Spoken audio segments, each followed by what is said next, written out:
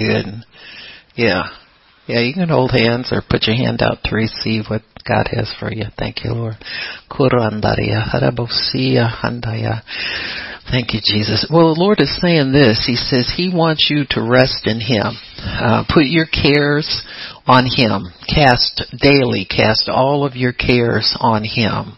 And God is saying this. He says He has ordained this time in your life for enjoyment, for peace, for rest, for recreation, for worship, for prayer, for honor, for witnessing, and for being a witness and standing watch over that which I have entrusted to you, says the Lord. And as you keep those things in mind, says the Lord, and understand that your every provision I have already made provision for. Your every need I've already made provision for that. And the Lord is saying that I had you work diligently in your early life and set aside to enjoy this time, not to fret. So fret not over things, minor things, the Lord says. Minor things are the things that are perishable, things that'll burn up with the using. What you're going to eat, what you're going to drink, what you're going to wear, the financial provision. He says, fret not about those things, because I've made plans for that, and I've made ample provision for you to enjoy this time in your life. And just rest in me and trust me, says the Lord. No cares, no worries, cast them all on me, and live the carefree life. For certainly you've earned the right to rest now at this time in your life, says the Spirit of the living God. Thank you, Jesus. Praise God, praise God, praise God, praise God. Amen. Praise God. Amen. Amen, amen, amen. Praise God. Amen, amen, amen. Praise God. Glory, glory, glory. Glory, hallelujah. Glory to God. Thank you, Jesus. Thank you, Lord. Thank you, Jesus. Thank you, Lord. The Lord is saying also, He says, your legacy to this earth will be faithfulness to me, says the Lord. It will be faithfulness to me, because I look at the road that you have taken in life, and I examine everything, and in the end, I judge you faithful, says the Lord. I judge you faithful, says the Spirit of the living God. Thank you, Jesus. Praise God. Amen. Amen. Amen. Amen. Praise God. Praise God. Amen. Amen. Amen. Glory to God. Glory to God. Glory to God. Glory to God. Hallelujah. Thank you, Jesus. Thank you, Lord.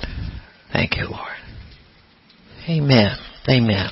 Okay, why don't we get started? Father in heaven, we thank you for this day. You've made it for us to rejoice and be glad in, and you've made it for us to be witnesses to you in this area that you've given us as your property. Thank you, Lord, that there is a harvest in this area for your kingdom. Not for us, but for your kingdom. Grant us, Father, that we might harvest those things, those precious souls that you love and you hold dear. And so we thank you, Lord, for the harvest that's out there. Thank you, Lord, to place it into our hands. We honor you and we love you. And thank you, Lord, for blessing this time that we have to share your word in Jesus' name. Amen and praise God. Amen, amen, amen, amen. Praise God. Amen. Praise God. So I had a couple of thoughts, or a couple of things that I thought I'd share today. So maybe we'll have two topics or something like that, two little mini stories. They might be connected. Maybe yay, maybe nay. But I thought I'd talk to you about faith and faith in relationship to how we relate to others and the environment around us, and you know, some of the things I think that disturb our faith have to do with external things, like circumstances surrounding us, the environment that we are, I guess you could say we're creating in a way, but in a way not, because some environments you don't have a whole lot of control over until you learn how to master, commanding your environment, and very few Christians do. It's just something I think sometimes we live from one emergency to the next, or one prayer to the next, and we don't ever think it can get any different or any better. But I know that we all possess an internal spiritual environment that we have total control over. What you think about, meditate on, how you evaluate situations in your life have everything to do with your internal spiritual climate. And so this is something that I think God works with us a great deal to get mastery over, so that we're 100% invested in His kingdom. So my first little story is about the fact that faith keeps coming. Amen. Faith keeps coming. Amen. Faith keeps coming.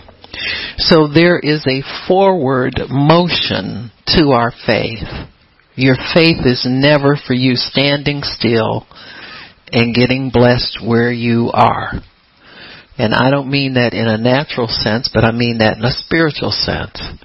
You must keep coming in your faith. You must keep making progress with your faith. Why do I say that? Because the Bible says faith without works is dead. So your works are taking you somewhere. They're taking you from one level of spiritual accomplishment to the next level. Your faith is taking you from one realm of God's glory to the next realm. So there are levels and realms that we can dwell in and that we can draw from, but your faith is always looking for the greater. And I think that's something we have to understand about faith, because many times when we have to leave one place of progress and move to something else or something more challenging, we are a little disturbed. You know, we want everything to come to us. In fact, it's very common to think that's how God operates. Is, you know, we operate in, we're waiting on God and all this kind of stuff that, you know, so many common phrases that we use. It gives the impression that God is going to bring everything to us and plunk it right in our laps. And nothing could be farther from the truth. Really, God wants to not let us get settled in this present world. He does not want us to get to the place where we're just planted and we never have an understanding of moving beyond where we are. God wants us to understand that. And the other part of it too is God is in full control when He can call the shots. If we could call the shots, I'll tell you, one of the things that staying in one place or one level does is it gets us more in control of our lives than it does God. Because then we're accustomed to, well, if I pray like this, it'll happen like that. And if I pray like this, it'll happen like that. And that makes it real easy for the devil to strategize against us and defeat us and keep us in a place where we can't really move too quickly or move too powerfully. And it keeps us tied into the natural, where our ears are more in tuned to what's going on in the natural realm. So when faith challenges us to invest more time in the Word, invest more time confessing the Word and speaking the Word and all of that, it keeps us in a forward progression. In other words, faith is active and alive. It's not stagnant. It's always on the increase. The disciples even came to Jesus and asked Him to increase their faith. So there's a sense in us sometimes that something needs to change within us and give us more power, more determination, and more understanding.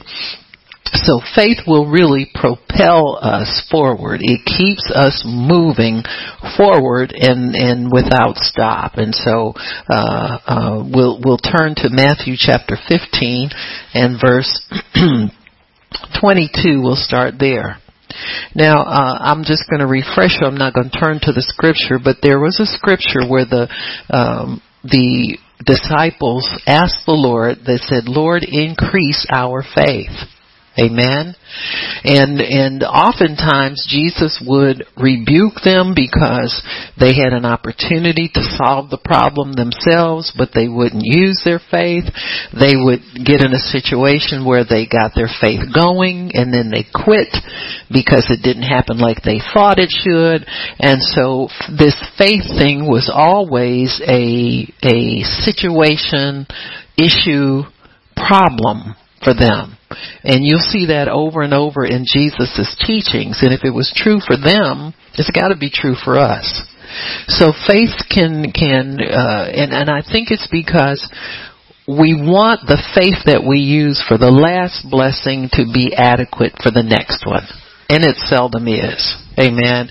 Or if it is adequate, Jesus, being the author and finisher of our faith, has the perfect right to delay that blessing and command that we apply greater faith, greater effort, greater concentration. For the most part, though, I believe that the faith that we first use really is not adequate for us to possess what it is that we're looking for. So in response to that, Jesus told them, if you have faith as a grain of a mustard seed, you would say. So number one, faith is spoken, isn't it? It's expressed in our words. So when you pray, you're not only asking, but you're expressing your faith. When you pray, you are giving God the address that you want Him to deliver your package to. So it has to come out of you. It can't be that you are depending on somebody else's prayer, somebody else's agreement. You're depending upon God's mercy. Oh, He knows where I am. He knows my need, blah this, blah that. That faith must be expressed through your voice. It has to be expressed through your actions. And so when you express your faith, you are giving God the location that you want to have that promise delivered to. Other than that, He doesn't know where you are. Remember when people would come to Jesus with obvious problems and He'd say, what can I do for you? It's because your faith has to be expressed by you. You know, you don't just wait for God to know what's wrong with you and then come and help you. It says, ask and it'll be given. Seek, you will find. You must initiate the blessing with your faith. It's got to be expressed. So when Jesus talked to them about having faith as a grain of a mustard seed and speaking it to a mountain,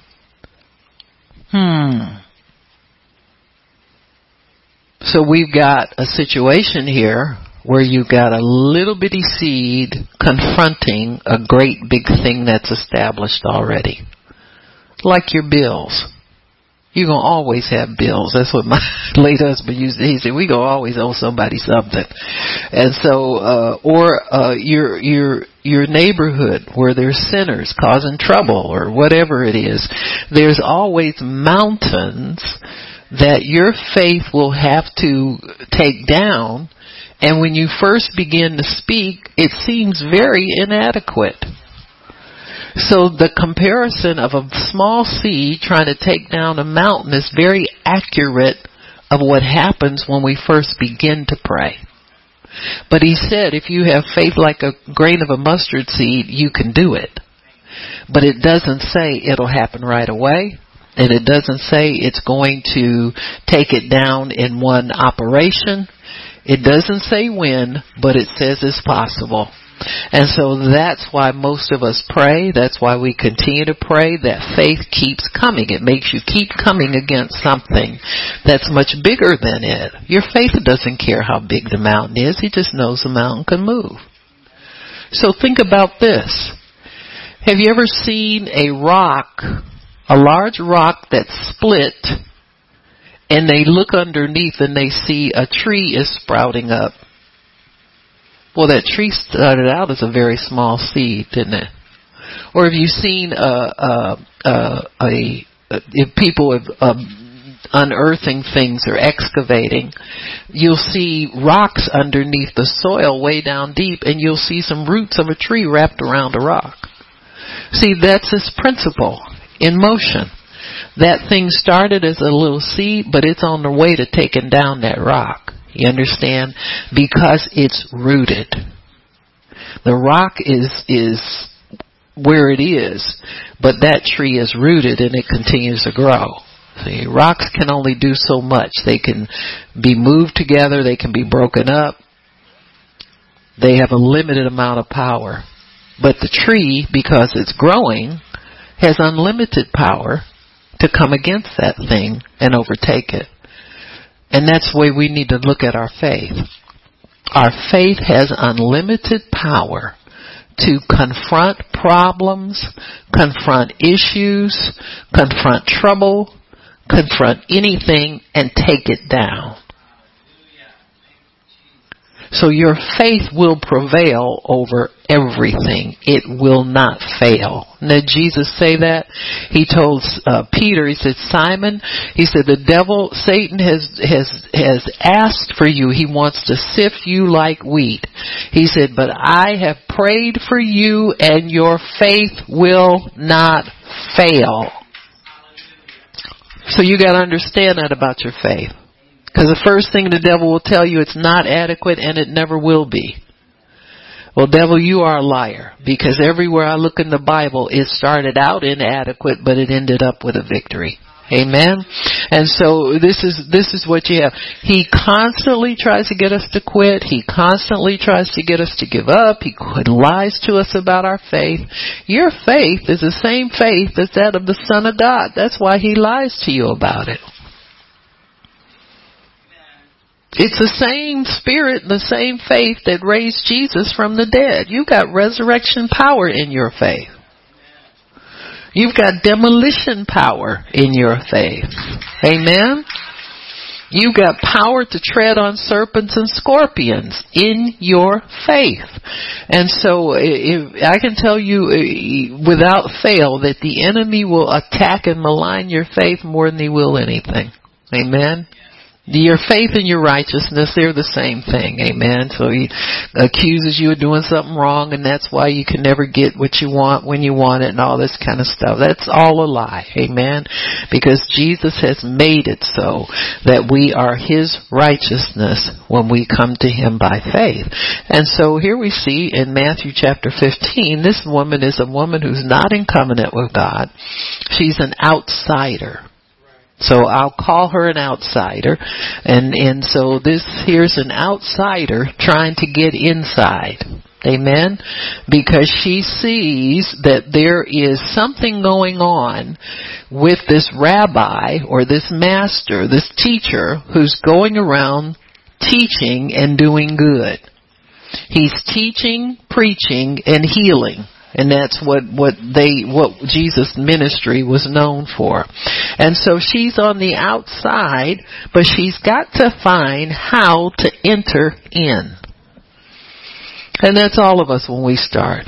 You know, if you have a need in your life, you're on the outside. Because if you weren't on the outside, you wouldn't have a need. Amen. Your faith is hanging out on the outside of that area of need.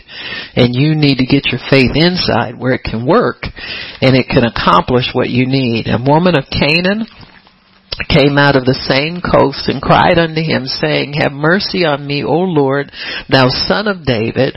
My daughter is grievously vexed with the devil. And he answered her not a word. And his disciples came and besought him, saying, send her away, she's pestering us. Amen. Now, Jesus didn't say things to people to offend them. Amen. That's not the purpose. So when these situations come up, and you can see Jesus has one thing in mind and his disciples have another thing in mind, it's to let you know that this is a teaching situation and the disciples are spiritually clueless. And so they're in the flesh. When you're spiritually clueless, you're in the flesh. So their response is always a flesh response. When Jesus doesn't answer her, there's a reason why he doesn't do it. Now, why do you think he didn't do it? A lot of reasons. But sometimes we don't answer because we don't have one right then. Or sometimes we don't answer because God doesn't give us the answer right away. Or he allows silence to do a certain level of work on people. You ever speak to somebody and they ignore you? How does that make you feel? Makes you feel small. Amen. So he delays speaking to her. The answers don't come right away. And in that silence, those who are in the flesh pick up a different attitude or pick up a different vibe or pick up a wrong answer, and they express it. So here we are. We're in a situation where this woman's a Canaanite. She is not a covenant woman. These were outsiders. These were strangers of the covenant. Now, you need to understand that throughout Israel's history, they always had converts. Always. God never, from the beginning of their story, Abraham started out with his servants who came from here, there, and everywhere. Those were converts. He circumcised them and they were accepted in the covenant, so they were converted Jews. They were not Jews by birth. And so there were many, many people who had that designation. Why? Because God accepts everybody's faith. God will bless people who come to Him in faith and they don't even have to be converted later. You got me?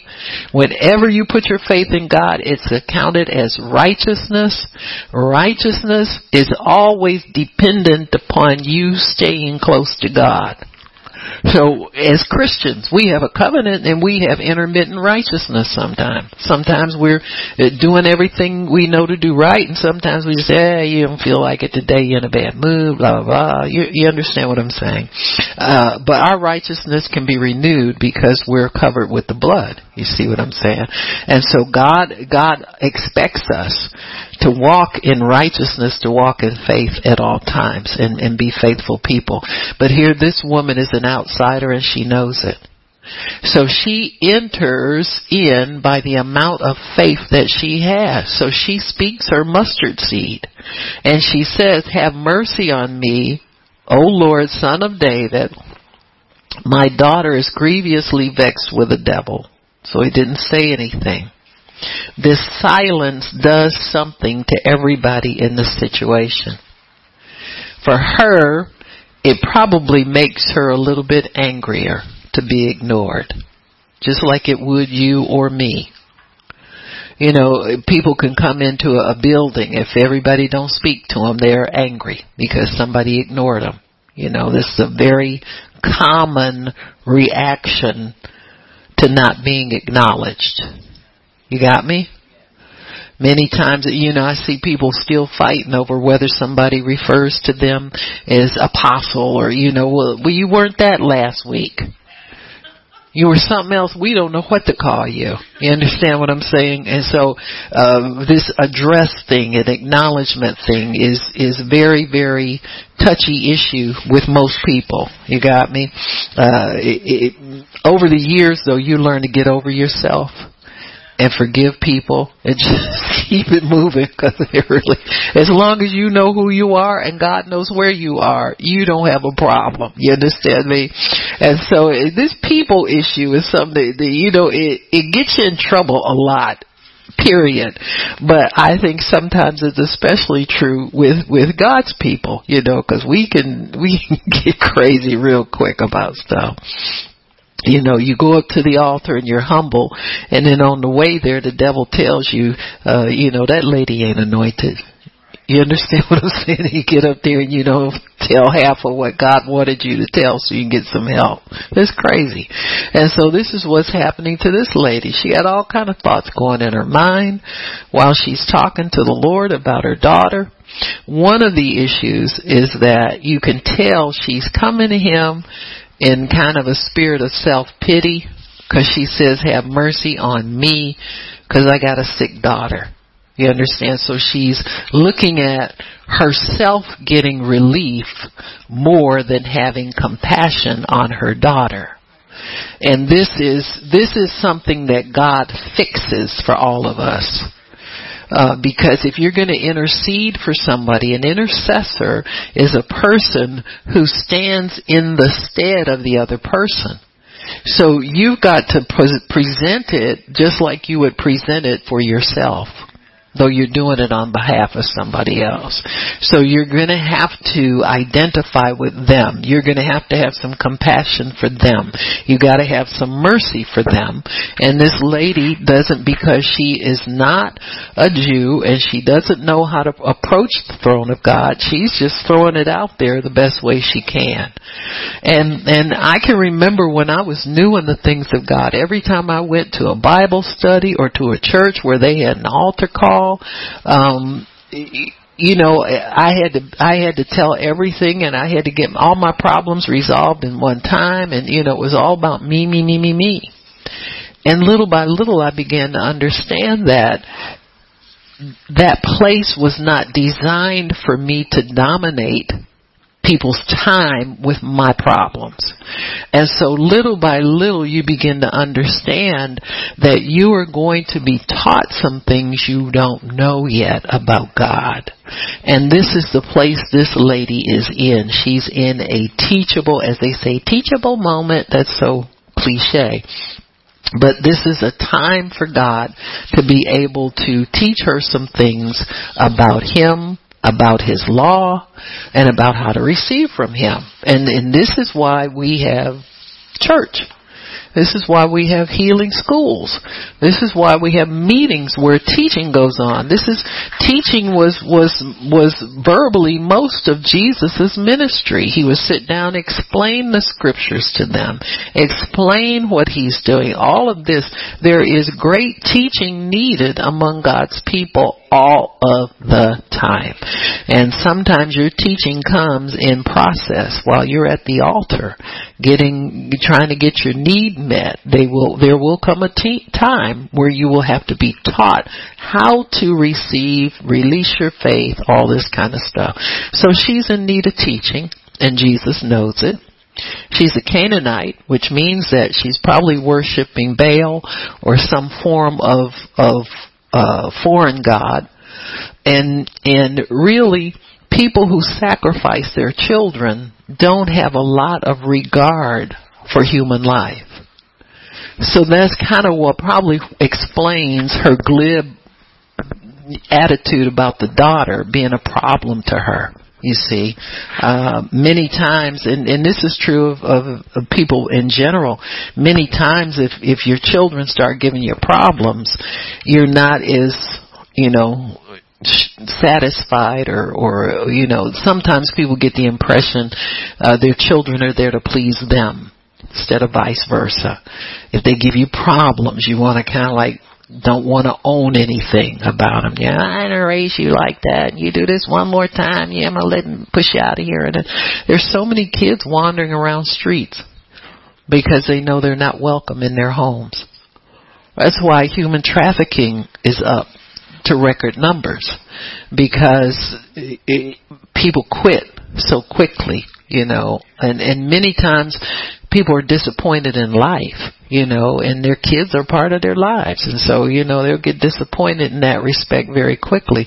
But if you're away from God, it's easy for you to pick up an attitude like this, So this girl's giving her problems. This woman, her mother wants God to have mercy on her because their daughter's out of control. He answers her not a word. The disciples get all in the flesh with it and think it's time for them to mistreat her, push her away. But then he answered. So he had an answer for her. It just wasn't time to give it. Amen. This reveals the heart of people to me. Situations that kind of get into, that don't flow like the normal, they will reveal the hearts of people who are involved in the situation. For this lady, she knows nothing about God. So she's going to be in the flesh. The disciples supposedly know God, and they're in the flesh too. So where it doesn't flow like it's supposed to flow, you can expect that the devil will push somebody to act out, and somebody to try and get out of control, and somebody to get in the flesh. And so he says, I'm only sent to the lost sheep of the house of Israel. But she kept coming. Her faith made her keep coming. See, most people would have stopped right there. When he told her, I'm not here for you. I'm only here for the Jewish people. Huh? Well, how would you feel? Already he's kind of ignored her. The disciples want to push her away. And it seems like he kind of validates what they're doing with his answer. And they're probably thinking, oh yeah, she better get away now because he done told her she better get away. This is how your faith is developed, folks. You might get some wrong answers. You might get some no answers. You might get some uncertain answers.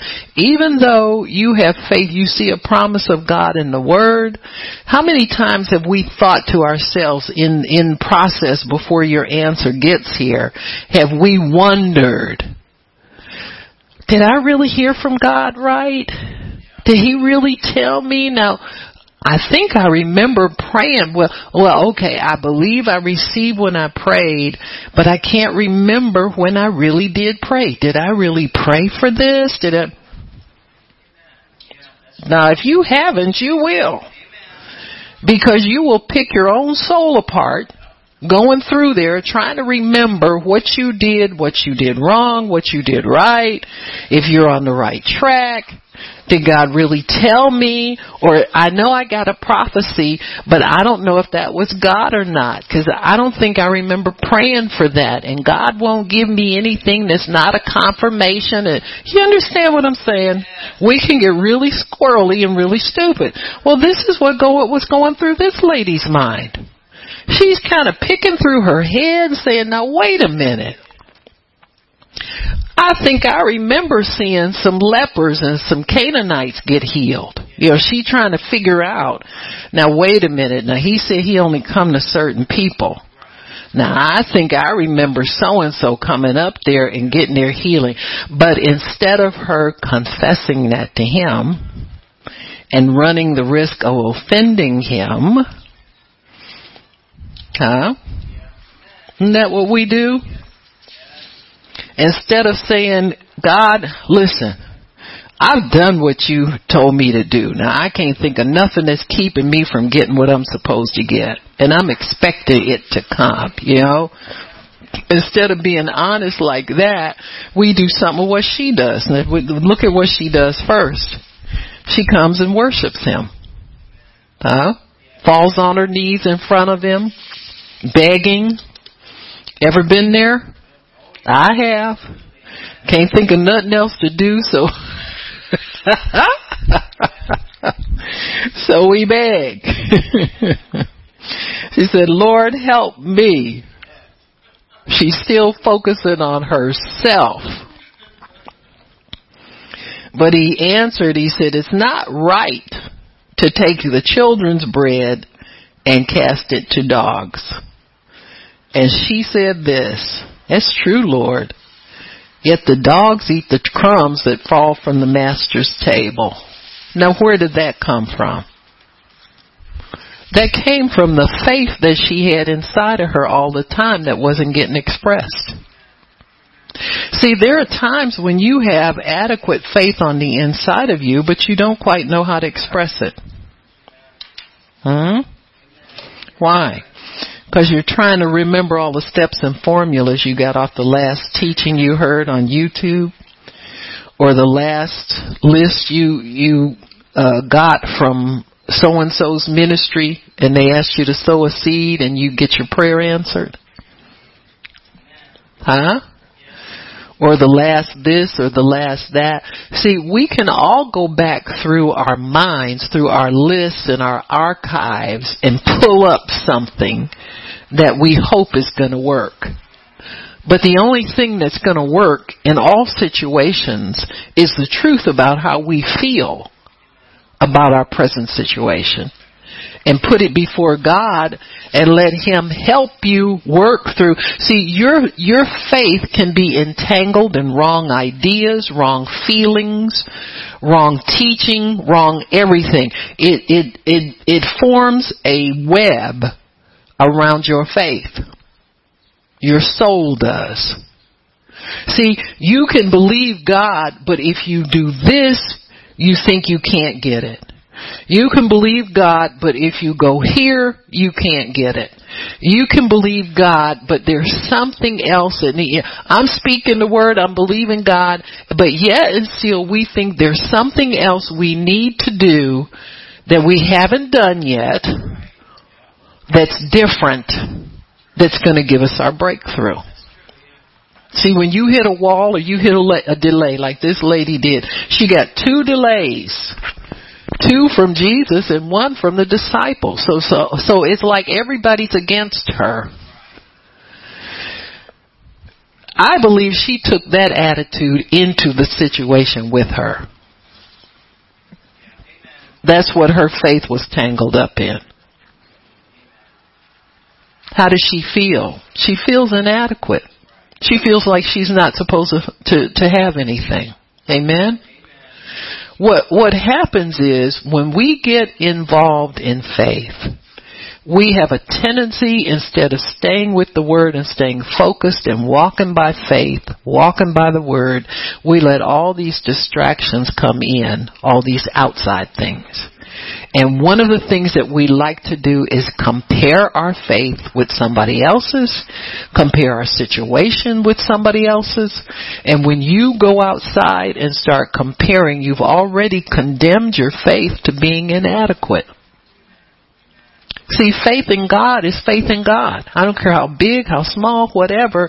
It's always sufficient to get the job done. But if we hesitate, if we lose hope, or if we start to comparison thing, or if we think about all the things we did wrong, or what we didn't do this right, or we didn't do that right, all of that forms a web that ensnares our faith and gets it locked up to where it can't be expressed. When Jesus said, "Where is your faith?" He means, why aren't you expressing your faith the way it's supposed to be expressed? Why aren't you saying what you really believe? Why aren't you telling me with confidence that you want your daughter healed? Why are you trying to make me do this for you because your daughter's a burden? You got trouble and everything's so bad. And you said, why are you trying to make me feel sorry for you to give you what you want? I can give you what you want without feeling sorry for you. I can give you what you want on the basis of I promised it to you, if you come to me in faith. And so here he's working with her to get her untangled from her attitudes. Because being a Canaanite, she already knows the Israelites look down on her people. She already knows the Pharisees don't ever come there and try to pray for anybody. So she's probably one of these women that, okay, Jesus is out here, and what is he doing out here among us? Them people never come out of that temple and come to help anybody that really needs help. They only help their own people. So she's already feeling anger, resentment, animosity, and he knows it. So her faith is entangled in her mental condition. Amen? When she starts out, Jesus notices that there's a distance in her voice. Have mercy on me because my daughter's sick. So that's why he doesn't answer. Amen? Because her faith is still bound up in her feelings. That's true for us too. Sometimes when you first ask, you are barely believing. You just feeling it out to see what God might say. If you can hold on to it. Amen. This distance and this entanglement has to be eliminated. So how do we eliminate this feeling of inadequacy, distance, entanglement in our thoughts? I'm not sure if he wants me to have it. I'm not sure if I ever really prayed for this. I don't know if I'm ever going to get this. Are things ever going to change? How do we get out of that distance that we feel? It's through the blood. The Bible says we draw nigh by the blood of Jesus. So for the believer, it's confessing, God, I don't even know if I'm supposed to have this. I got so confused now, I'm not even sure. I'm not sure I want it. I'm so mad and waiting and believing and trying and doing. I'm doing the best I can. I go to service all the time and I do what I'm supposed to do and it's still not here. You understand me? Sometimes you need to confess what's really on your mind. Well, people say, well, God knows. No, you need to confess. You don't get anything without confession. You don't get your sins forgiven without confessing them. And this is sin. This is an animosity. This is a bad attitude between you and God. And this is how you acknowledge the blood when you're a believer, through your confession. Not just I plead the blood, but you need to honor the blood by confessing you're sinned against it. You got me? And so when you go into the throne room of God, you acknowledge your sin. You acknowledge your wrongdoing. You acknowledge, God, I want to come closer. I know people try to make you believe you don't have to do that, but there's never a time where I said, Father, forgive my sins, that I didn't feel the anointing increase, because the Holy Spirit honors it and He will witness. So I don't care if you're close to God already, you can get closer. You can get closer. You can get to a place where you've never been before, where God will open up secrets and wisdom and knowledge and understanding to you. Anybody who tells you to ignore your sin is an idiot. You got me? And they're robbing from you. So we draw nigh by His blood. The confession of sin or feeling of inadequacy or perplexity can get us closer when you confess that. Why? When you confess a devil hanging on to you, he's got to move. God, I feel confused. That thing lifts right off of you. God, I feel perplexed. That lifts right off of you. Amen? All you're acknowledging is you're feeling something that's not from Him, hindering your relationship with Him.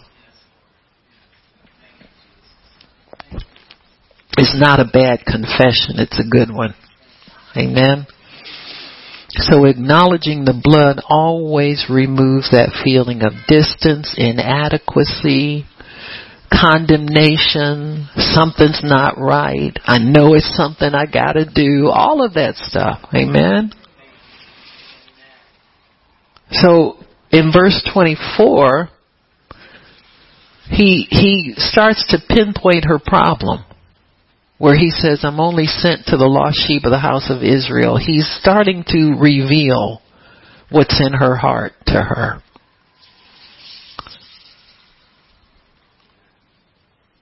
Don't be surprised when you're going through your little harangue if God reveals what's hindering you. Huh? And you're thinking, man, I done slipped back over into doubt again, or I done slipped back over into condemnation again. I've been thinking too long on the wrong thing, and that's how I got here. And it's the truth. So he starts to pinpoint her problem to her. And when that happens, when God starts to unearth these things that you've hidden, or the enemy's trying to hide from you, just own it, okay? Just say, God, I see that. I see what's hindering me now. It's really revelation and truth and unmasking are really a blessing. But look at how many people walk around in darkness and are blind, and they never get their eyes opened. So whenever you get the eye opener from God, be quick to accept it and confess it and say, God, I see that. I see what I'm doing now. I see how I've slipped off and stopped feeding my faith. I've quit. I've let my mind wander and start to doubt again. Please forgive me, Lord.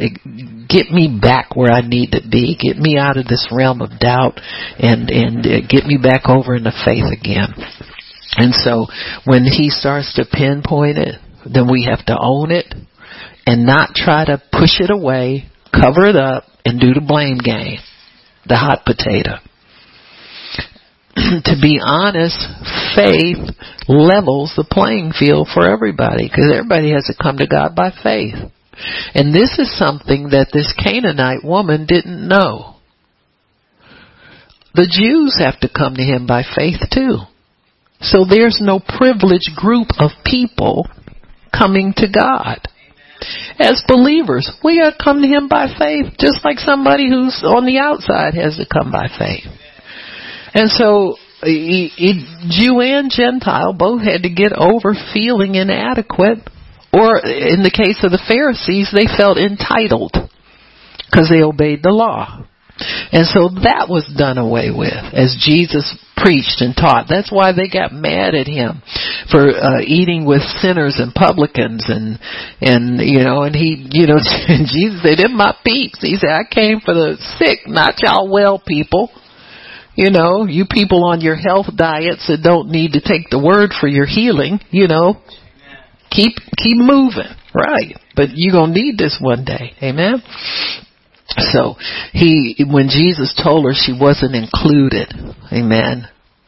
So she decided to imitate what the Jews did, fall on her face, worship. She didn't care what she did, but she was going to the next thing that she knew to try to do to impress him, that she was doing something that would qualify her. So really she's in works. When you get in works, you lose faith. It's interesting how Jesus handled her works. He let her do them. Amen?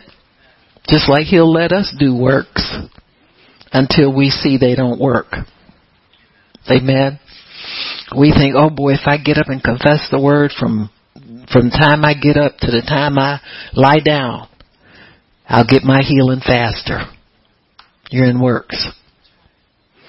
If I do this 50 times a day, unless it comes from God. Now, if God's instruction to you is, 3 times a day, you come to me and you meditate on the word and blah, blah, blah, blah, blah. But actually, Proverbs 4 tells you to do it day and night. Don't let it depart from my eyes. Keep it in the midst of your heart. You understand what I'm saying? So every time you think of what you need, you should be meditating on the word. Amen? In order to obey that scripture. So then it's not works, it's faith in that scripture, and this is how you demonstrate it. You got me? There's a difference. Because you can pick up works without faith. And see, that's where this lady was. Her faith was hindered by the thought that she was inadequate and less than the Jewish people. And that's why God was not going to bless her. And Jesus was not going to let her continue to believe that, because it was a lie. So he has to clear all the lies out of our minds and get us down to where the rubber meets the road, get us down to our bare knuckle faith, and he knows how to do it. And the way he did it with her is the way he does it with us, by delaying our answer until we get it right. Because your faith is no good if it's entangled in all of these crazy ideas, and I'm not this, and God didn't do that, and he did this for so-and-so, and he's got to do it for me, and that's not true either. So your faith has to be freed up from all these thoughts that entangle it and limit it in its power. So in verse 26, Jesus starts to read her mail. When he tells her this, He said, no, it's not right for me to take the children's bread and give it to dogs. Now, that dog idea was something that the Pharisees, that's how they referred to anybody who wasn't a Jew. Amen. And very often they would not associate with them. There are some rabbis now who won't look a Gentile in the face. You know, even if they're Christian, we're serving the same, well, we have a covenant, it's on a different level, but, you know, we have the same God. They don't acknowledge that. They acknowledge, what they feel, you know, is adequate. So, you know, that kind of thinking, and then you'll see it in Christians too. Certain people don't get to eat with the pastor, you know, just crazy stuff.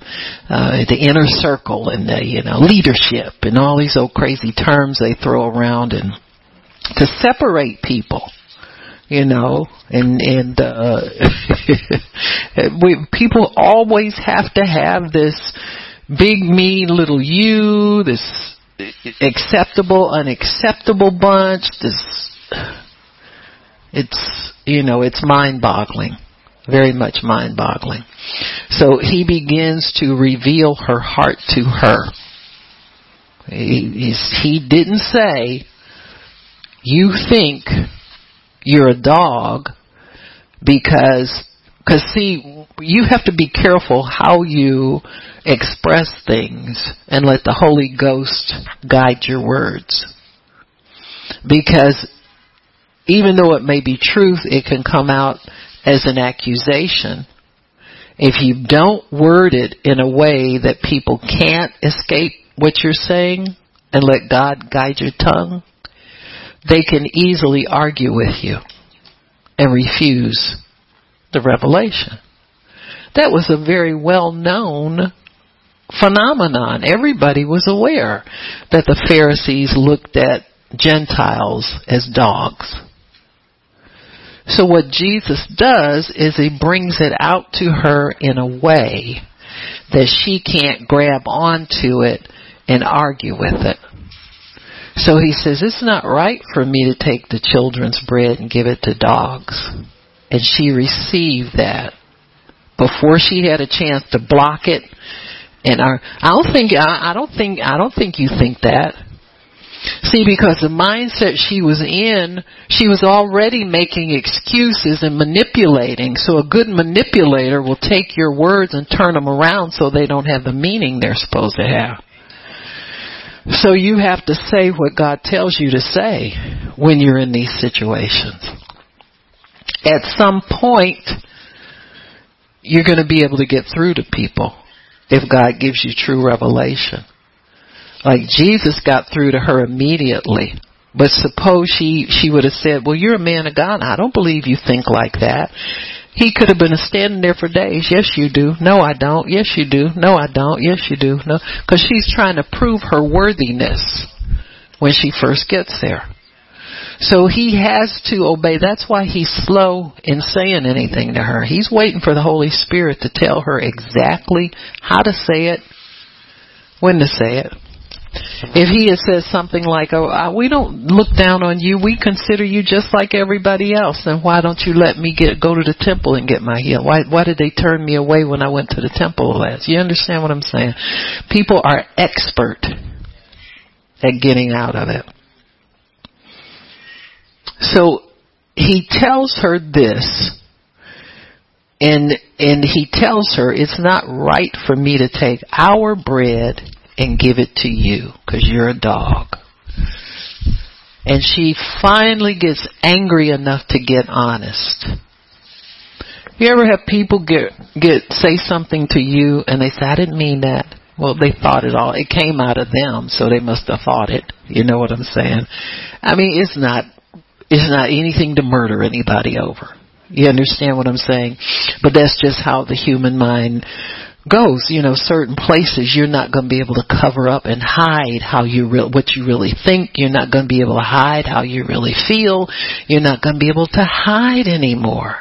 So in the presence of a prophet, you can't hide if that anointing is on them to reveal truth. So quit trying. You understand what I'm saying? I mean, come on now. We're supposed to be here for honesty. We ain't supposed to be here to fake out each other. Amen. Most of our conversation is done sometimes just to fake each other out and put a good face forward, pretend. Yeah, people are good at that. We don't like who we are, and we don't want people knowing who we really are. And the truth is, we just like them. We're all exactly like each other in so many ways, Why you feeling so different, So he begins to reveal her heart to her in a very unique way. The Holy Ghost way will always get God results. Amen. So Jesus answered to her, and when she said that yet the dogs can eat of the crumbs which falls from the master's table, he realizes she knows she's entitled to it. How does she know that?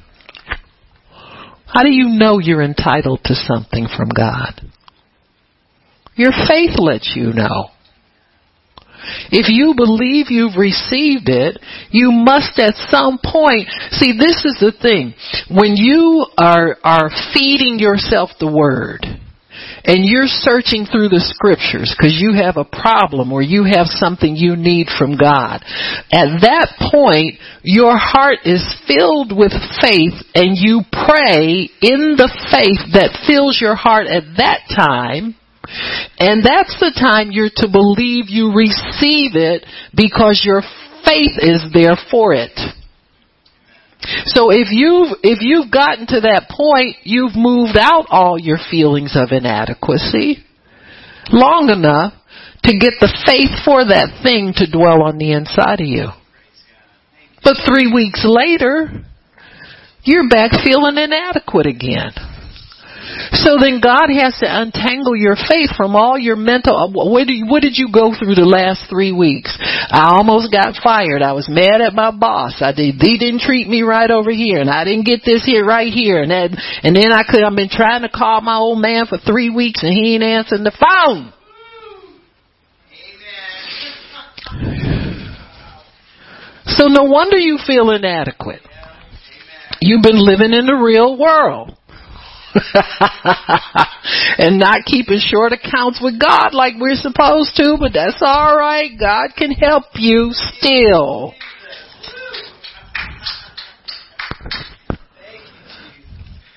He says, woman, great is your faith. He said, you had faith for this all along, but you hid it under your pretense of being pitiful. How many of you know God don't answer beggars?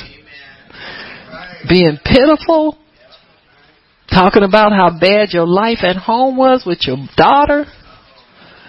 Then you tried to worship me because you think that's what I like.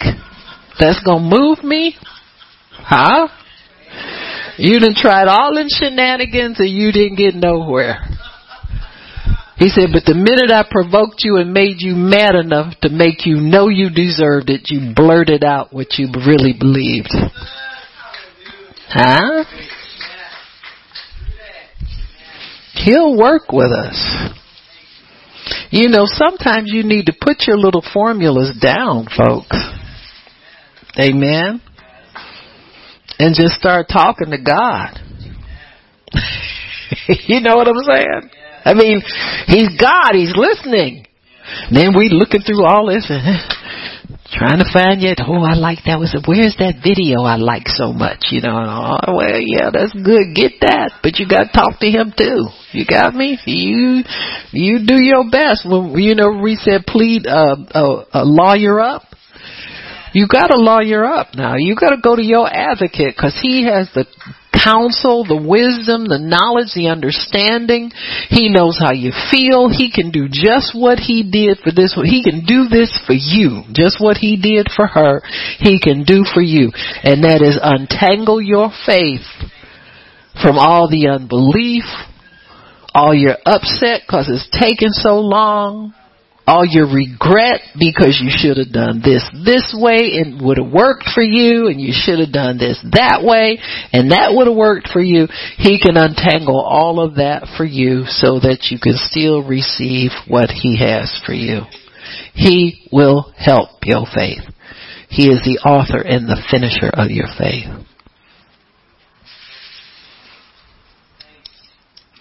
So He allows this woman to confess, not directly, but she confesses with her response, how she felt. And what she probably said was, I can't stand these Hebrews because they treat us like dogs. They even call us dogs. And now they've got a holy man healing people, and they still treat me like a dog. But I'm going to go anyway. See, that faith in her is what tells her, go anyway. In spite of how inadequate you feel, go anyway. In spite of walking away from God and you knew you were doing wrong, you go anyway. Amen. You go anyway and you present yourself. So each time she is refused, her faith actually gets stronger. Faith is confidence. See, she determined now not to leave there without something, because she's got it in her mind somewhere that this man is going to help her in spite of all the traditions, in spite of all the customs, in spite of all the nonsense. And deep down inside, she knows he's her only help, and she wants her daughter healed badly. And so she continues to come back and come back and come back. So in verse 28, he tells her, great is your faith. He says, let it be unto you even as you want. He said, you can have your way because your faith is great. And her daughter was made whole from that hour. From the hour that she believed. The hour that she expressed her faith. Jesus was always willing. If he healed one person that she knew of, he was willing to heal her. But she had to be solidly believing it. She kind of thought he would, but she had to get solid in it. And what made her solid in her faith was him resisting giving it to her without her expressing her faith adequately. You got me? So we can't have what we say without saying it in the faith and without continuing. Mostly it's continuing to say it, because anybody can say it for a while and for a season and then slack off, quit, forget. Your faith gets entangled in your situation. And so Jesus comes to disentangle our faith and set it free so that it can work on our behalf. That's all he's about, is getting our faith out so it can work for us. Amen. As believers, that's what we should be about, getting people's faith free so it can work for them. Amen. You want people to begin to believe God. You want them to begin to understand the things of God. Amen. So God is able. How much time do we have? How many?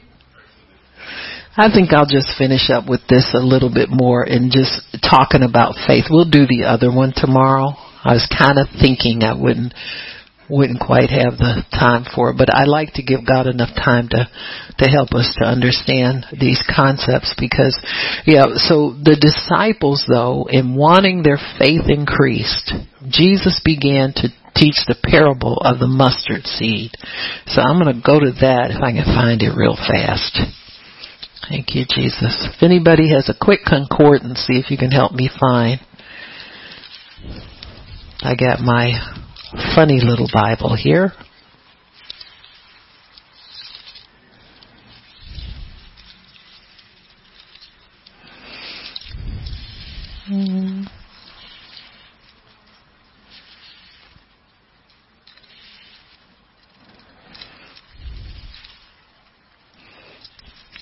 Now, don't everybody speak up at one time.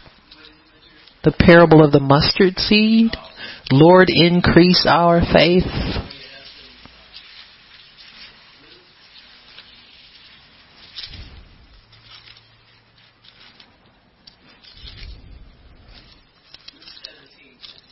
Okay. Thank you. Luke 17.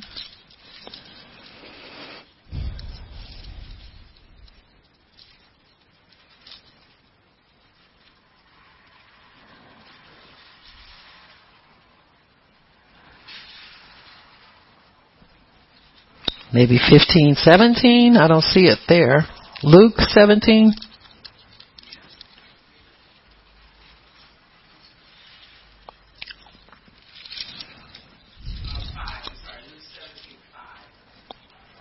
Okay. Better be. Okay, now I'm good. Yeah, thank you. Thank you, Miss Wada. Amen. Now, one of the examples he gave, and this is a good one, if you look at verse 4, Jesus is talking about the number of times you must forgive someone.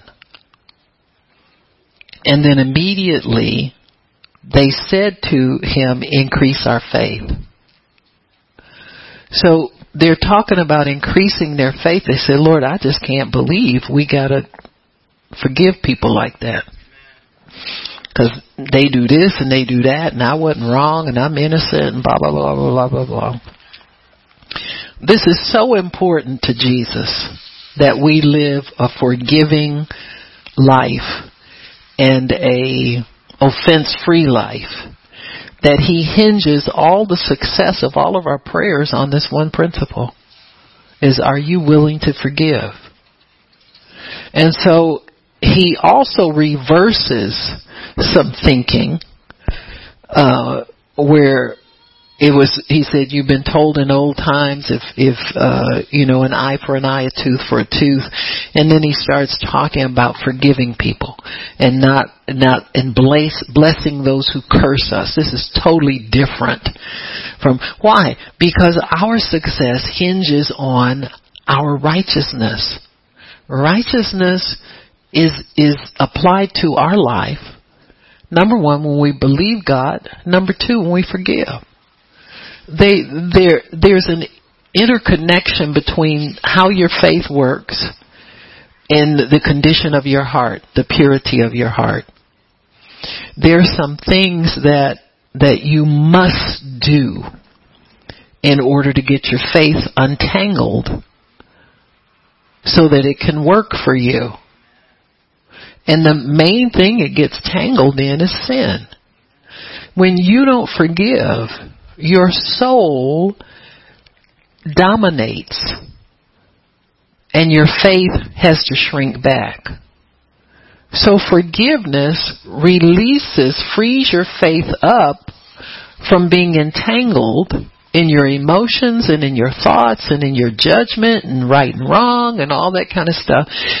That becomes a non-issue anymore. And see, when you tell people things like this, especially religious people, they're mad as hornets. Can you imagine the Pharisees hearing Jesus say that you have to forgive people? That you have to go to your brother? If they've done something to you, you have to make the first overture to make it right? I mean, seriously? They did me wrong. Why I gotta go? We always say that. That is so important. See, righteousness, forgiveness of sins is what separates Christianity from every other religion. There is not another religion that professes forgiveness of sins. Christianity is the only one. And so God knows that, and he knows that it is central and key to our effectiveness for him in the earth. And that's why he makes it of paramount importance. He says, when you stand pray, he says, if your brother has something against you, don't give me a gift. Leave your gift at the altar and go make it right. He lets us know what's so important to him is that we have forgiveness toward one another. It doesn't matter who's right and wrong. It really doesn't. Maybe in a legal sense, in the court of the land, it does, and that's where it needs to be applied. But in God's kingdom, everything's forgivable. So we cannot hold against one another any longer and expect for our faith to work, our faith to be free. And so when he says, Lord, increase our faith, he's talking about, I don't know if I can believe you that I've got to forgive my brother over and over and over again. Why? Because most of us distance ourselves from people if they offend us too much. We just walk away. You know, we don't think that there's a way to preserve. Some relationships really are worth preserving. And that's why God commands this. He says, I bought you with my blood, I bought you with my blood, and I bought you with my blood. And these relationships are worth repairing. And that's why I've told you how to keep fellowship with one another, how to stay peaceful with one another, how to stay on one accord with one another. He said, because you're all blood bought. You're all the same blood. You're all the same family. And these relationships are worth preserving because I said so. You may not think that person is worth much because of the way they treat you or the way you say they treat you. Get yourself off the throne of your life and put God on the throne of your life, and you'll begin to understand. He says, when you judge your brother, you got a beam in your eye. He's got a little speck because he made a mistake. But you not only won't forgive him, but you're holding it against him. So who's got the bigger block? You know? And so God breaks it down to us that this forgiveness is so important. And so they said, Lord, increase our faith, because we can't believe that. I don't believe you want me to just keep forgiving people. I got to take them to the law and persecute them at some point. And he said, if you have faith as a grain of a mustard seed, what is Jesus is saying, you don't need much. Forgiving somebody over and over again is not a great feat, in other words. He says you're just doing what's required. You're not going over, this isn't a big deal. So he said if you had faith as a grain of a mustard seed, you could move that mountain of hatred on the inside of you that wants you to continue to dislike somebody because they make mistakes. Let he who is without sin cast the first stone. You got me? In other words, we're all the same as far as God's concerned. Now, our problem is we don't think we're the same as people who do things that hurt us. But we are. We really are. And God sees us the same. We need forgiveness. They need forgiveness. And if you don't believe it, He'll start proving it to you. Because you'll go through a string of situations where all you do is get in trouble. Anybody ever been there? You try to judge your brother and say how bad they are and how wrong they are, and they do this wrong and they do that wrong.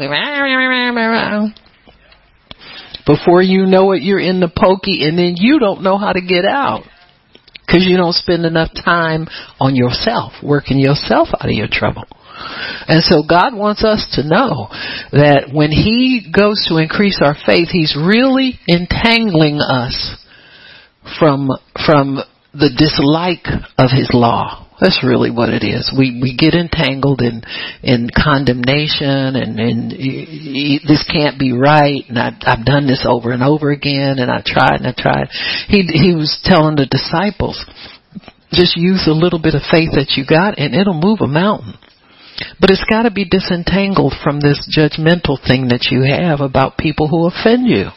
You know, when we offend people, we try and pretend like we didn't do anything. But when they offend us, we want to take them to the highest court in the land and string them up, and and all they did was slip and say something they should have said shouldn't have said in front of everybody. You know what I'm saying? And then you go and see what you've done, Been mad at everybody all day and cussed some people out and got on the phone and told everybody off, told all the creditors off. We go on a tirade when we get started. And so God shows us, you're just like them. You don't like what they did. You got to forgive them, but you're just like them. Amen. Everybody's sinned and fallen short of the glory of God and continue to sin. That saying that they had, in order to understand how I feel, walk a mile. In order to judge me, walk a mile in my shoes, Unless you can really walk in somebody else's shoes, you have no idea what they're up against, Sometimes you'll talk to people and they'll begin to share things with you, and then you'll start feeling like so small. Because there you were, disliking them, judging them, all that kind of stuff. And you think to yourself, man, how would I act if I had that going on, didn't know where this was going to come from. At least I have security, all of that. It makes a difference. But discipline yourself. To forgive instantly. And your faith will increase. You walk in forgiveness, you shock you how much faith you have when you need it. Amen? Why don't we stop? Father, we thank you for your word and for understanding. Thank you, Lord, for the goodness that comes with your word. We bless you, we praise you, we magnify you. In Jesus' name, amen and praise God. Amen, amen, amen. Praise God. Amen, amen. So if anybody needs prayer, come on up, I'll pray for you. Praise God.